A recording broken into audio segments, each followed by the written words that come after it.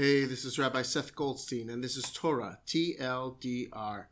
Ha'azinu is our parsha this week. It's the penultimate parsha of the Torah. I love saying that phrase. But it is the last portion that we read as part of the regular Torah reading cycle. The last portion, V'zot HaBracha, we read only on Simchat Torah, the celebration of the renewal of the Torah reading cycle. The Torah ends with the death of Moses, and the Israelites who have been on this great journey all throughout the Torah of leaving slavery, wandering in the desert, and heading towards the promised land. When the text ends, they still haven't made it.